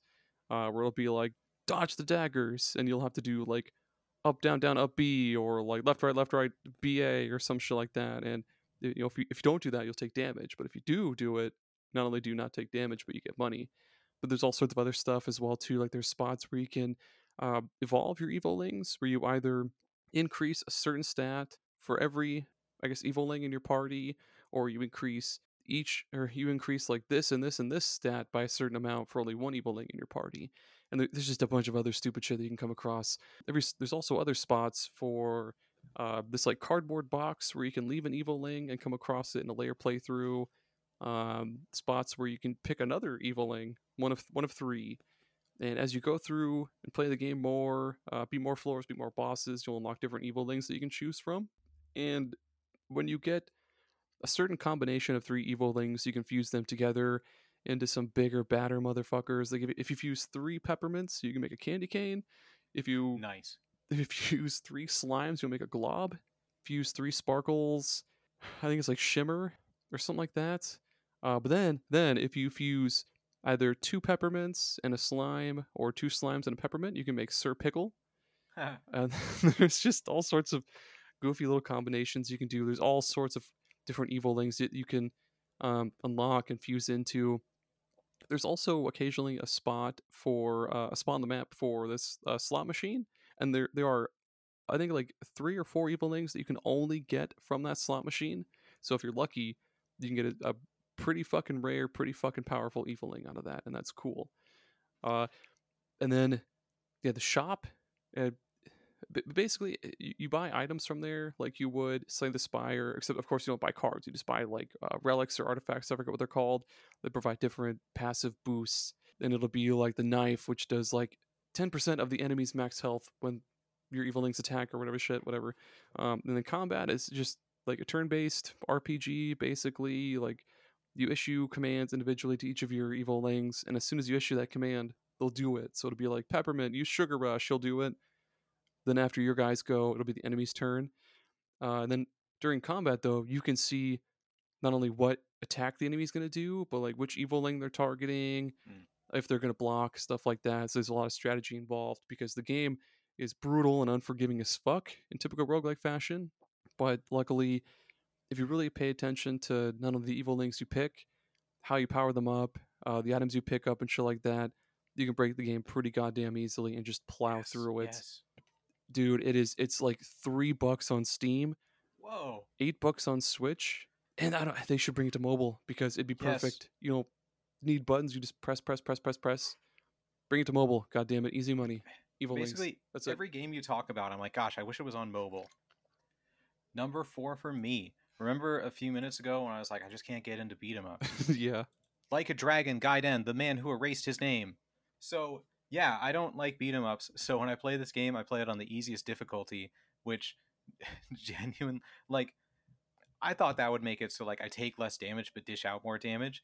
No, it basically just does everything for me. I tap X and Y in random order and it still does like the special moves and it grapples people and throws them and uses his abilities and stuff, which is fine. I'm not playing this game for the combat. I'm playing this game for the story and to experience Kiryu's story, and it's so fun. I forgot how fun these games are.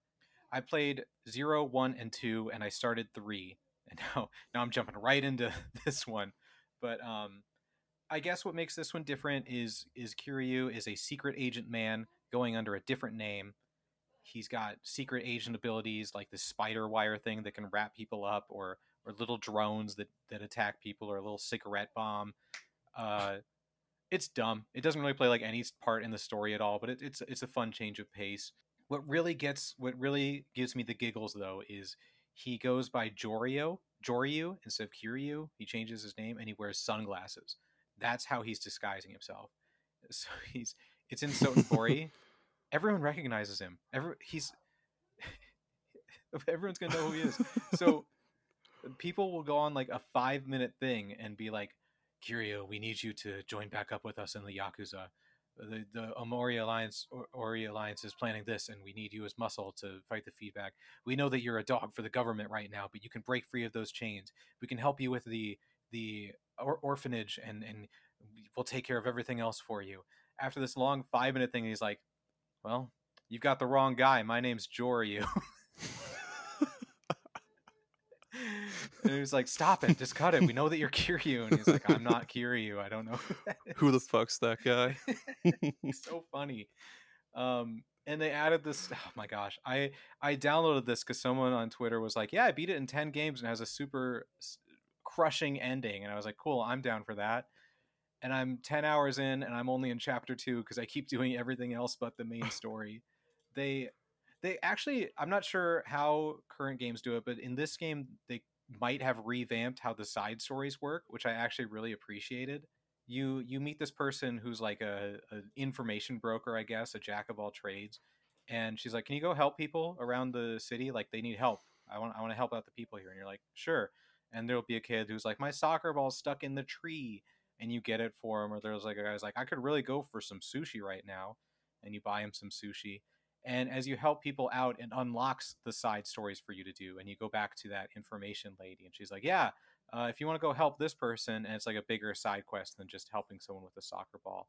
And I like that it's like that instead of randomly stumbling upon them and losing track of things. It's really set out in a nice That's cool. organic way, and you can level up your information broker stuff to do that faster. And but the story is also really cool. It's really fun to see Kiryu pretend to be a secret agent when he really doesn't need to,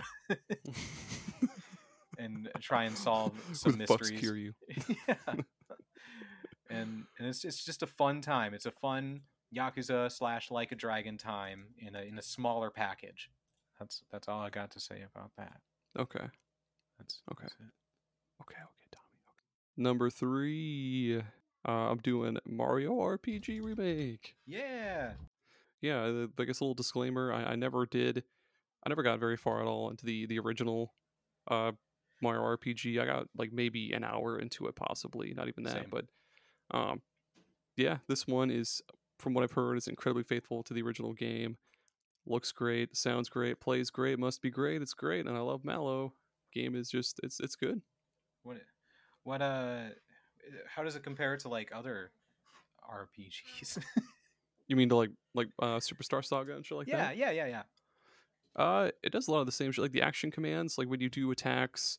I guess a good example being your characters can potentially do like more than one attack. So like Mario, for instance, he'll go up and punch an enemy, and if you press the A button in time when he punches the enemy, he'll do a second punch. Or like Bowser throws a chain chomp, and it'll hit the enemy and then like go chomp chomp chomp chomp, and then do just a shit ton of damage, and it'll kind of splash out to other enemies. And each character has like a lot of different weapons they can equip too. It's not just like, hey, they have shoes, or like, haha, he has a gun. It's like Mario can have gloves to do different punching attacks, or he can equip like a Koopa shell that he kicks at enemies, or a hammer. Mallow has a staff, a pair of cymbals, like the psh symbols, where he punches enemies. Bowser has a shit ton of shit. He can throw Mario. That's one of his things. He can throw Mario at enemies. That's cool. Yeah. And yeah, it's also like each character has their own like purpose, because Mario's an all-rounder, but like Mallow is basically your mage. He's got like electric and snow attacks. Uh, Peach has like healing and buffs. So yeah, it plays kind of similarly to Superstar Saga, except for like the bros attacks. It has, the remake has what's called triple moves, which are like when you fill up a gauge by doing action commands a certain amount of times. Your 3 party members combine all their attacks into one big attack and just annihilate the enemy. Good. Nice. Yeah, great game. Good. Yeah. Um, Number 3. my number 3, and I want to say these top 3 have been set in stone for a while. Like these are I was not mixing them around. I'm very confident in these games being top of the cream of the crop. Number 3 The is cream of wheat of the crop. the cream of the wheat of the crop Yep. is Cocoon. Okay. What a great game. Orbs. So get many this. orbs. So many orbs. In Cocoon, you're a little bug robot creature thing, and you carry orbs, and one single orb on your back, and you solve puzzles. But these orbs that you're carrying are also unique worlds, and you can jump into an orb to go into that world, and you can carry other orbs into the worlds that you jump into. And each orb has its own ability. Like the orange orb makes invisible bridges turn visible. The green orb lets you go up through these cylinders of water or drop down through the cylinders of water. Weird things like that. And the puzzle solving is super duper fun and makes you think. And all you do is move around and hit the A button. There's no jumping. There's no combat, quote unquote. There's no traditional combat.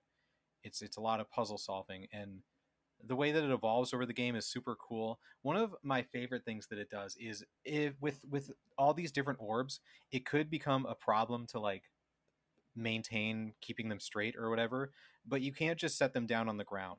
You can only set them on pillars or on items or whatever. So you always have somewhere to put them, somewhere to place them. You're not just like trying to carry them all at one time.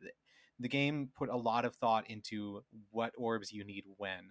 Like there's a specific example where you set the white orb on a thing, the white orb shoots out little energy bullets or whatever. And when you set it over there, it makes a platform go back and forth across a gap. And so you can carry the orbs across, but you can't carry the white orb across because the the platform would stop working. But that's okay. And then you don't need that white orb anymore. In the next area, the puzzles are exclusively with the other orbs. It does clever things like that where it only lets you bring the orbs that you need for that specific puzzle. And that's really really cool, and I'm glad they did that. It made the puzzles more approachable without becoming too difficult. um, it goes some wild places because obviously you're traveling back and forth between different worlds carrying different orbs, and it goes into some really really really wild places that's fun to do. The only real negative I have is the story is not explained at all. There's definitely a story there, but you're kind of like a human observing these robotic bugs. There's no dialogue, there's no talking. It's just things are happening, wild crazy things are happening. And I guess another fun thing it does is the boss fights. I said that there's no combat, but there's still boss fights, and in the same way it's How just in the fuck? moving the stick and hitting the A button. What are you saying that too? The boss? Oh I'm yeah. surprised there's boss battle. Well, I So guess other games gotta make that work, yeah. yeah, like for example, one of the first ones, you go into the area of the boss fight and you pick up a little flower, and it like shoots you up into the air like on a water stream, like Mario Sunshine. And the boss jumps up into the air and it shoots pellets at you, kind of like a miniature shoot 'em up bullet hell thing. And so you just have to dodge the bullets, and then when it drops to the ground, you fly over the top of it with your water, and that damages it. They do clever ways of having boss fights while only allowing you to move and hit the A button. Or like there's one that like the the stage is in different platforms, and the boss will gradually get rid of those platforms, so you have to time when you move away from him destroying the platforms, stuff like that. It's just really clever all around, and you could tell they put a ton of thought into how the players were going to play and experience everything. And who made it again? It was the people who made Inside and Limbo, wasn't Yeah, it? it was the former devs. They made a new Oh, team. okay. Okay. It Yeah, was that is the cool. same people. Yeah, really good. Coolio. Speaking of number two, number twos. Woo. Yeah. Fuck. Yeah. Well, yeah. Pizza Tower. Pizza Tower. Oh Everybody. yeah, that's like your perfect game. Yep. So, it's basically not basically, but it takes a lot of inspiration from Wario Land 4. It's got like the same fucking like structure as Wario Land 4, where we'll get into like I guess like the gameplay and shit in a little bit. Basically, the whole game's about Peppino Spaghetti. He owns he owns a pizza shop, and then the pizza tower emerges, and it threatens to put his pizzeria out of business. So Peppino's like, "Fuck that," and he ventures into the tower, and then bam, here we are. One of the greatest things ever about the game, first off, is the art style. It's got this weird like zesty like jittery 90s art style to it. I don't know how to explain it without you just like looking it It's up, but it's like as if the '90s never died. it really is. It reminds me of, I don't know if anybody else remembers the old show Science Court. Uh No. okay, cool. Well, fuck, I forget what channel it was even on, but I remember it reminds me a lot of that, like shows like that where the art style just looks like shit, but it's like all squiggly and stuff. Except in Pizza Tower, it doesn't look as shitty. It just fuck, it's just zany, I guess. I don't know how to explain it. It just like it looks great. The music is really fucking cool too. It's how do it's got that like 16-bit crunch to it, if that makes any sense at all. Like Yeah, yeah. they have heavy guitars, but they don't sound like guitars. They sound like MIDI versions, or like yeah. Hopefully that makes sense to you and everybody else. But It does. it's got a great fucking soundtrack though. Yeah. Then we get to the gameplay. Like I said, it's basically exactly like Wario Land 4. So as an example, Wario Land 4, Wario goes into a level. He goes through the level. You got to find this little key ghost thing. I forget what it's called. And then you hop on this frog totem, trigger a countdown. You do adventure all the way back to the beginning of the level. Go through the portal that appears there, and then bam, you beat the level. And any treasures you found along the way, like gems and coins and shit like that, you'll keep those. But uh, Pizza Tower is basically the same thing. You go through a level, you collect what are called toppings, which are like little pizza toppings like pepperonis and mushrooms and shit like that. Um, you'll also come across little power ups that they're like little temporary gimmicks. Like Peppino will be rolling around inside of a barrel. He gains the ability to fly or something stupid. But yeah, basically you'll go through a level, trigger a countdown, make your way all the way back to the beginning of the stage, and then bam, you beat the stage. But he's got a lot of other moves that I guess you didn't have in like Wario Land 4. So one really fucking cool thing the Pizza Tower does is that so in there I forget what button you hold, but you can do this dash move. And if you hop at a wall or if like you're running and it like curves into a wall, he'll run up the wall and he can Yep. like run up and down walls and shit. Of course, as long as they connect. Uh it's so fun to try to speed run different levels because it's so fucking fast. And it's just got so much attitude because like all the enemies are just fucking grotesque and funny looking and like the entire time you're going through a level, there's like this TV screen in like the top left or right corner, and you'll see Peppino's face, and he'll react to different things. If you get hit, you'll see his face going like ah, or if he's going max speed when he's dashing, you'll see him gritting his teeth, and he looks super pissed. He's like ah, and like fuck, it's so great. I keep saying that it takes a lot of inspiration from Wario Land 4, and I keep comparing it to Wario Land 4, but it does so much that it is its own thing. Like yeah, it's Pizza Tower. That's it. Good pick. Good pick. Number 2. I hope everyone's ready because I am probably the only person that has this in their top 10. Exoprimal. Exoprimal is such a good video game, you guys. That's what you've said. That's what I've read you say. It is. Oh my gosh, this is like the perfect online multiplayer shooter game. I All of you are crazy for not giving it a chance. It's a 5v5 thing, player versus environment. Sometimes the matchups are randomly generated with random objectives. Like there's different maps. You spawn into an area randomly, and it'll be like, go over here to do a thing, or go over here to do a thing, or go and do this thing. And you do it, and you're racing the other team who is doing it on the other side of the map. And then most of the time, when you get to the end, your goals will meet up, and you'll be trying to complete your objective in the same area that they are. So you can combat each other, you can fight each other, or try and focus on your objective. there's tanks, and there's DPS, and there's healers, and there's different mech suits for each one that do different things. My favorite was Witch Doctor, who can plant little healing things in the ground. It creates a circle of healing, or you can throw out an umbilical cord to heal your allies, an individual one. And Hey, it's got a lightning. What? That's 2 mentions of a witch doctor in this episode. Hey, witch doctor, shout out. Shout out to Witch Doctor. Good year for witch doctors this year. And it has a staff that can shock and hold the dinosaurs in place. It doesn't damage them very well, but it holds them in place for your allies to damage them. Each mech is so unique, so completely unique with its weapons and abilities, and you can switch to a different mech at any time in a match. You're not set on who you pick. You can switch whenever you want.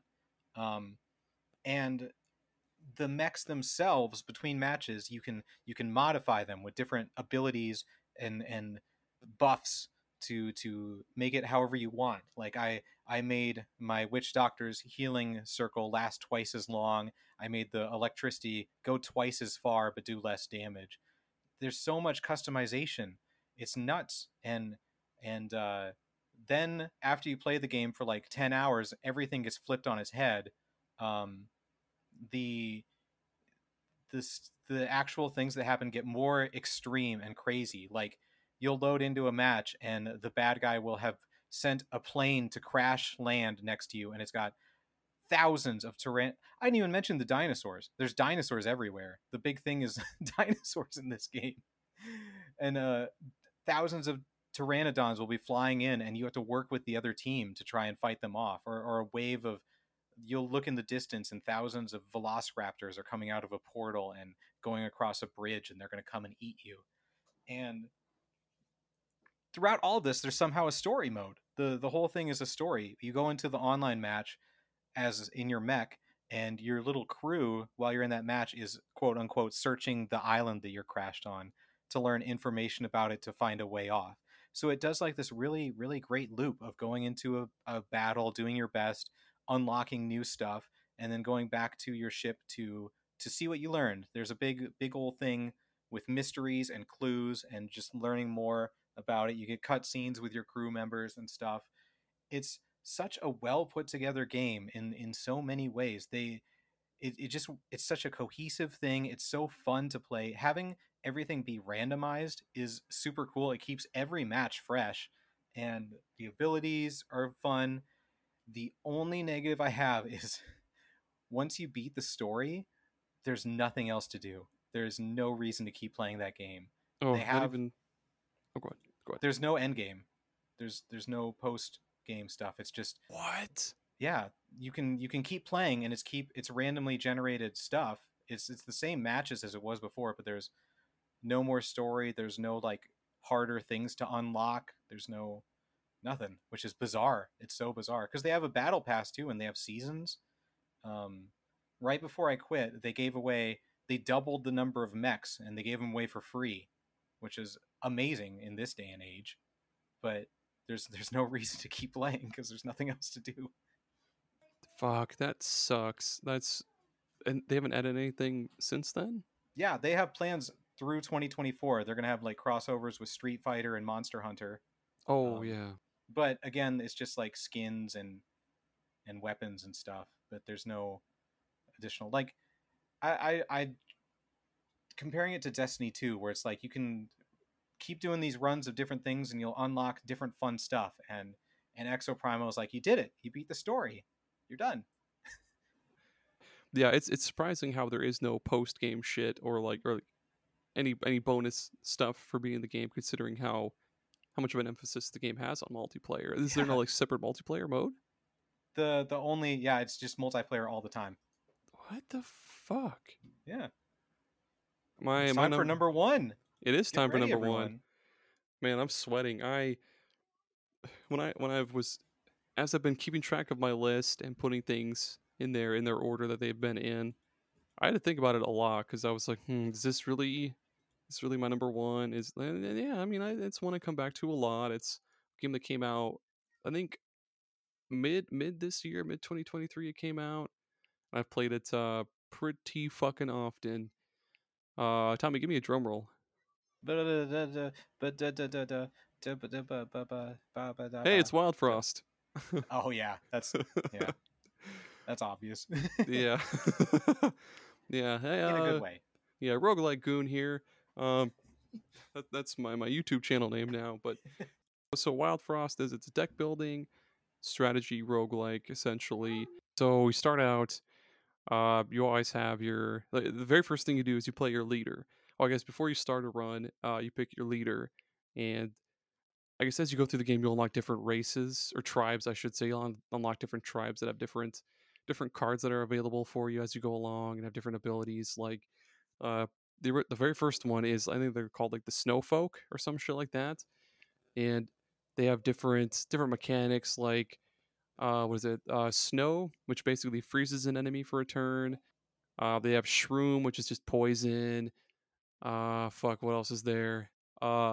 Spice, which is like a temporary attack boost. Just a bunch of other stuff. And then you get to the Shade Mancers, and they have cards to summon shades, which are basically these just what's the word I'm looking for? I guess they just summon shades. You can summon little dudes that can attack for you or like take a hit for you or other different abilities. They also have other mechanics like demonize, which makes an enemy take double damage or makes you take double damage if you have it. Overburn, which is where like when your health gets either equal to or lower than the amount of overburn you have, they'll explode and then damage nearby enemies for that amount or the amount of overburn that they had. And then what are they called? They're like the Tinkerers or some shit like that. They have what are called scraps, which are basically just like structures or items that you can put on your field, and they'll give you different passive buffs. Like there's one that gives you +2 to all weapons in your hand, or like while active, all allies retain spice or some shit like that, or even like little I guess automaton. Well, not even like that. Like little robots that'll be like when an ally in this throw attacks, it'll trigger this guy, so he also attacks. Shit like that. But um, yeah, fuck. So combat is on this like what is it? There's 2, 4, 6, 8, 10, 12. It's on a 2 by 12 grid. Um, there's 3 rows on the left side. That's your side. 3 rows on the right side. That's the enemy side. And basically, you'll play your leader first. And of course, if the leader dies, that's it. You're done. You can get different like you'll pick a sidekick at first, but then as you go along in your run, you can find companions. I'll get to that in a little bit too. But uh, yeah, you can play one card from your hand per turn, whether it's an ally or an attack or whatever. One card per turn. But all characters on the field, they have a little counter on the bottom of their card, and once that reaches 0, they'll attack or trigger whatever effect they have, whether it's like apply to shroom or this and that. Uh, so there's a lot of I guess strategizing you'll have to do before you play any fucking card, because you got to keep in mind like, oh, this enemy is gonna attack like next fucking turn, so I'd better rearrange my guys, put this in front of him to soak up an attack, uh, heal up, shit like that. And then when you're not in combat, you'll be going along this little map that is again is like Slay the Spire. There'll be you can come across a shop, you can come across a thing that just gives you money, what's called a muncher, where you just get rid of a card because you don't need it and it's taking up space. You can find what's called a frozen companion, where you just break open this ice by tapping A 3 times and you get a companion. And it's just really fun to keep going through and figuring out different combos and break the game essentially. And what's also cool is the very first time you complete a run, you'll beat what's his name? It's like the Frostmancer or some shit like that. But once you beat him, he'll basically possess your party that you just beat him with. And so your next playthrough, the final boss will be that party that you just beat the game with.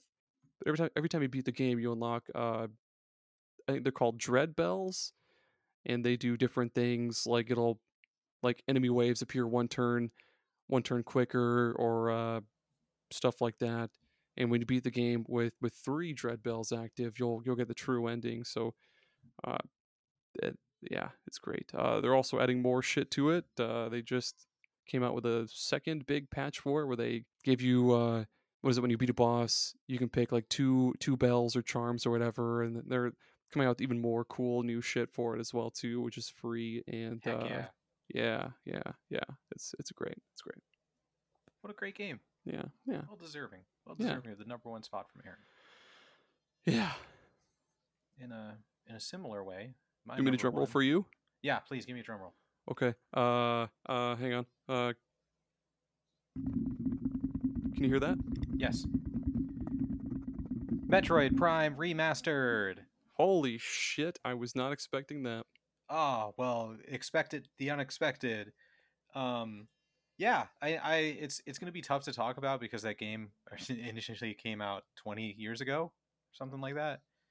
But I have never played a Metroid game or a Metroid Prime game, so this was my first time experiencing it. And holy cow, you guys, what an experience! It's a very good video game.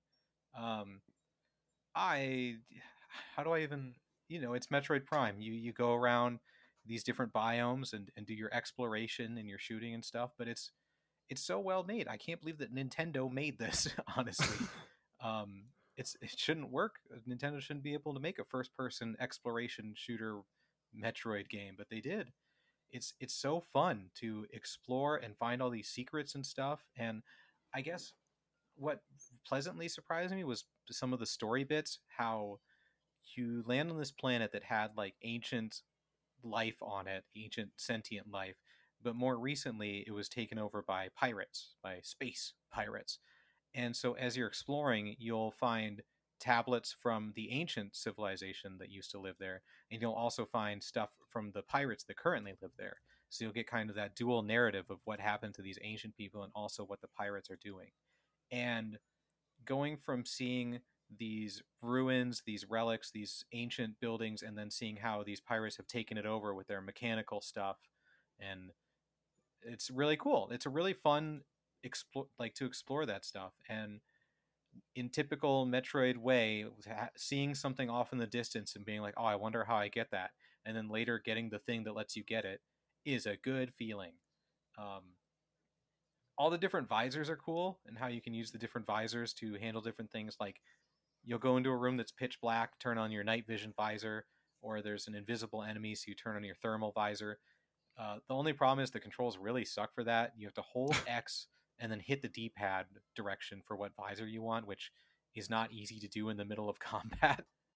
That's like my only real complaint about the game. It's from beginning to end. There's like the magma area, there's the ice area, there's the sandy area. It's all so fun to explore, and having all these different paths and elevators that go from place to place. It can be kind of cumbersome to go from place to place, but I don't even mind. I don't even mind exploring and turning into a morph ball and swinging from place to place. It even has like you'll go back into areas with new abilities and go into places that you didn't even know existed up above where you were before, and it's like, oh wow, this is super cool. It's just such a great game. The worst part is that they somehow haven't released Metroid Prime 2 remastered. I thought it would be right on the tails of Metroid Prime remastered, but they're gonna keep me waiting, I guess. It's got to be coming. It's gotta be. Same with 3 remastered, and I mean 4 is cooking. It's apparently slow cooking, but it's coming. I am 3 jobs away from when Metroid Prime 4 was announced. I've been working the same job for like 5 years since Metroid Prime 4 was remastered or Nice. announced. Nice. Good for you. Good for you. Fuck. So loyal. I know. But that's it. That's our top 10. Thanks, That's everyone. Is a top 10. Everyone, wherever you are, please give us a round of applause. Yeah. Or tell us what your number 1 game of the year is, so I can be just as surprised as I'm sure you were by our top 1. Tell me where Exoprimal ends up on your list. Where fucking Wild Frost ends up on everybody else's. See, we probably should have said this at the beginning, but this is why I love doing these top 10 lists and why I love podcasting with you. We had 10 games. They were all completely different. In our 2 years, we've had one game the same on our top 10 list. That was Vampire Survivors last year. Like, and I didn't even think about talking to you about you beforehand. I didn't even need to verify you. Like, what if we have this game the same? Because I knew we wouldn't.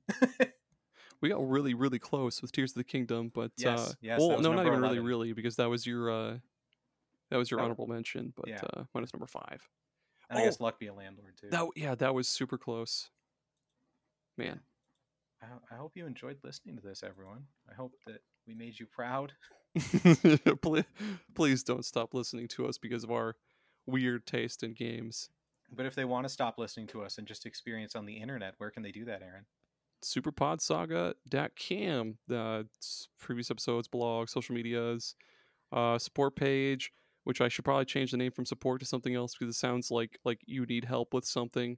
We're the ones that need help. Patreon, $2 or $4 a month, bonus episodes, stuff. superpodsaga.com. All right, that's it. Thanks for continuing to listen to the show. Check us out next time, or check out past episodes if you're listening to this in the future.